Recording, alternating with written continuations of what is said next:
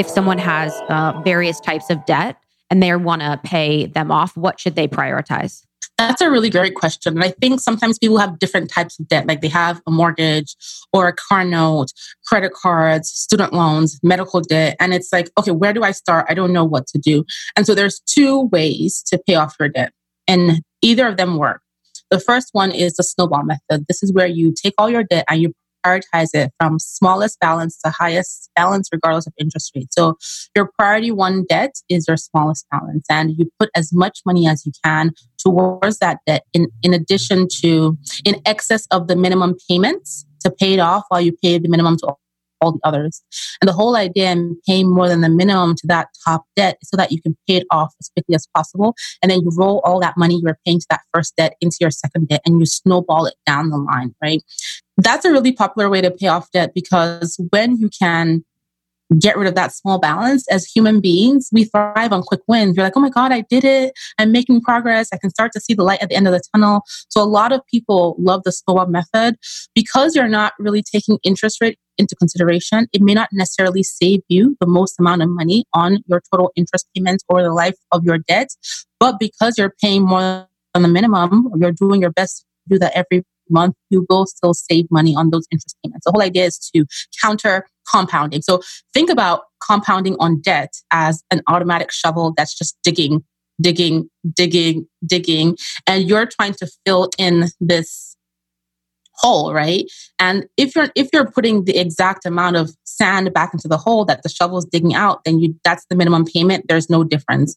And if you're putting less, right, then the hole gets deeper and there's no difference. So the whole idea is to put as much sand into this hole, much more than this automatic shovel is digging, right? So that's the idea with the snowball. And then the second method is the avalanche. And this is the method that will allow you to save the most amount of money on interest payments, but it may take you more time to pay off your biggest debt. So this is where you take your debt that has the highest interest rate and you put that on the top of your list and you focus on attacking that debt. For many people, the debt that has the highest interest rate could also be their smallest debt, right? Which is great. For some people, their debt that has the highest interest rate is their biggest debt. So it's really just prioritizing it, picking a method. Either one works, whichever one works for your comfort level. And your whole idea is that for that top priority debt, you're paying as much more than the minimum payment as you can. And it's important that when people think about debt, they think about it in the sense that this is business. It's business for your creditors. And their goal is to keep you in the life cycle of that debt for as long as is legally allowable. So, when they tell you, we can offer you this really low minimum payments, or some creditors will say you have the option to skip payments, don't do it. Because what's happening is that the longer you pay minimum payments, right, it allows them to earn the maximum amount of money from you as their product on interest. So minimum payments are not your friend. Don't assume that, I can fit that minimum payment into my budget, because the greater debt is still growing. Yeah. And I guess on that topic too, like what percentage, if you're budgeting, your needs, so your rent, your food, bills, etc., and then short-term and long-term goals, where does that fit in? Where does paying off these debts fit in? Like what percentage should you dedicate? So that's another great question. And I like to tell people that when it comes to budgeting, you want to create a plan that works for you and your life objectives, your goals, right? So how soon do you want to get out of debt? How soon do you want to save that money? There are lots of standard budgeting tips and goals out there, like 50, 30, 20, for example, where you put 50% to your essentials, 30% to your wants, and then 20% to your long-term goals, right? But if you are focused on aggressively getting out of debt and you're like, this debt is making me sick, I want it out of my life now, then you don't have to put 50% of your money towards essentials, right? You can reduce your housing costs, get a roommate, move back in with your family, whatever you can do to bring those essentials down, those expenses down, so that you can put that extra money towards your debt. You don't need to spend 30% so that you can take that quarterly vacation, or you can go shopping or out to drinks with your friends. You can cut that in half and say, I'm going to put the rest of this money towards my debt so I can pay it off quicker. So when you think about percentages, first of all, ask yourself, how bad do I want to get out of this debt, or how bad do I want to save this money? And then see, where you can cut back on in order to put the additional funds towards your debt. I will also add that, a lot of times people only think about cutting back, right? But you can only cut back so much because you have to sleep somewhere. You have to eat food and you have to be able to get to work.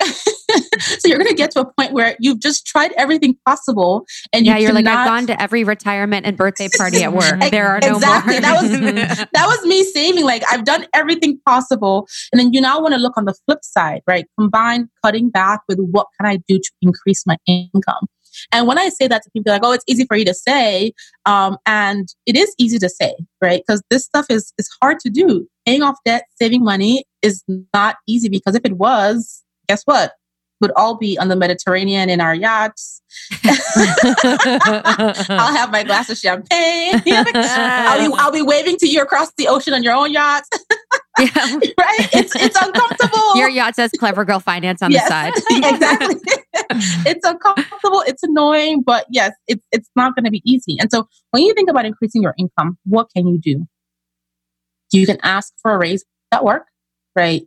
Hey boss, I know that annual reviews are coming up. I've completed all my projects. I've gotten all this amazing feedback. I want to talk to you about getting a raise. I want to talk to you about my next bonus. You can look for a better paying job, right? So let's say your boss is just like not giving you the raises for the work that you've done and you're doing amazing. You can find a higher paying job. You can get a part-time job, right? So a lot of us come home from work and we sit down and we catch up on Vikings and Game of Thrones and whatever else is hot on TV. That's amazing. But sometimes if you have this big goal, right, that you really want to accomplish, maybe you can sacrifice that time to go out and get a part-time job so that you can bring in that extra money.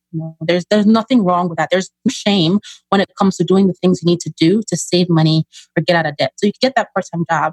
A lot of us can take a look in our closets, in our kitchens, in our house, in our households, electronics, clothes, kids' things, clothes with tags on them that we can put on eBay, Facebook Marketplace, Poshmark, take to the local consignment store to get additional money that we can put towards our debt.